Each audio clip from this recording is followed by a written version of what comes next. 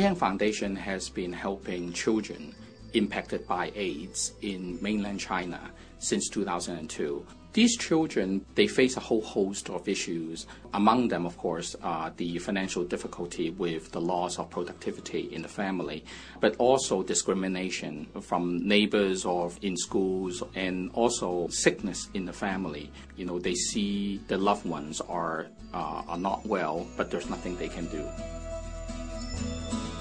The support from Operation Santa Claus, which is to bring distance learning to these children, is a key aspect of bridging the need of these children who have very limited educational resources in remote areas of China with very enthusiastic and well-intended people in big cities in China like Shanghai and Beijing. We seek the support of Operation Santa Claus, and we're very happy that they have chosen to sponsor this project that will allow us to expand the program from about 8 remote learning rooms to about 12, so expanding our capacity by 50%.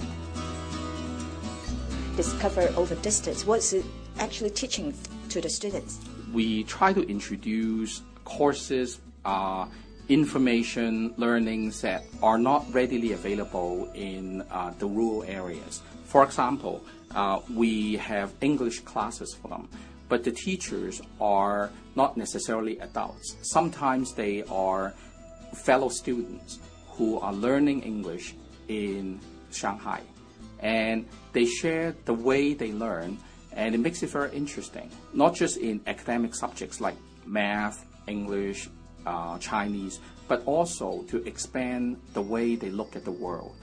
We have classes where we talk about what's in Shanghai.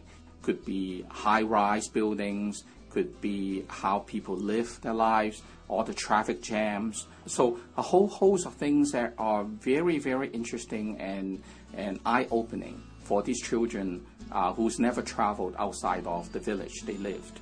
So why this is important to the children with AIDS?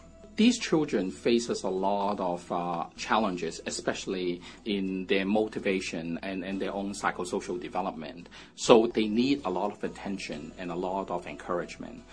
By introducing distance learning amongst other programs, we can channel the enthusiasm, the care, the love of these volunteers from big companies as well as from universities or other NGOs to the children who normally may not have a lot of interaction with adults, and even if they do, it's not necessarily in a very positive way.